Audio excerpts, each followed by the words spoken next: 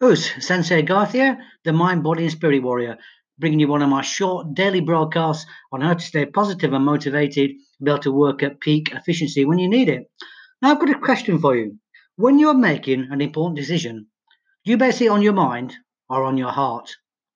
Now, the reason I ask this is because years ago, whenever I made any kind of important decisions, I used to compile a list. I'd have a list of pros and a list of cons. And I would go up and down that list and go, yes, keep, yes, no, yes, keep, yes, keep, yes, keep, yes, no. And I would go down that list, excuse me, and by the end of that list, I would make a decision based purely on logic.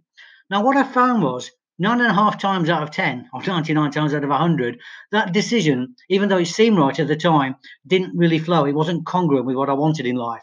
So I then started to still compile the list. I'd have my pros and cons, and I would sit there and look at it and then decide how I felt about it. How did my heart feel about it? Did it feel congruent with my value system? Did it fit in with my lifestyle? Did it make my heart sing? Did it make my soul feel happy? If it did, I would go with that decision, even if it was against my logical decision. And you know what? 100 times out of 100, that decision was always right. It always makes sense to go with your heart, basic on your instinct, and follow through with logic, but always base it on your heart. Bye for now. Oos.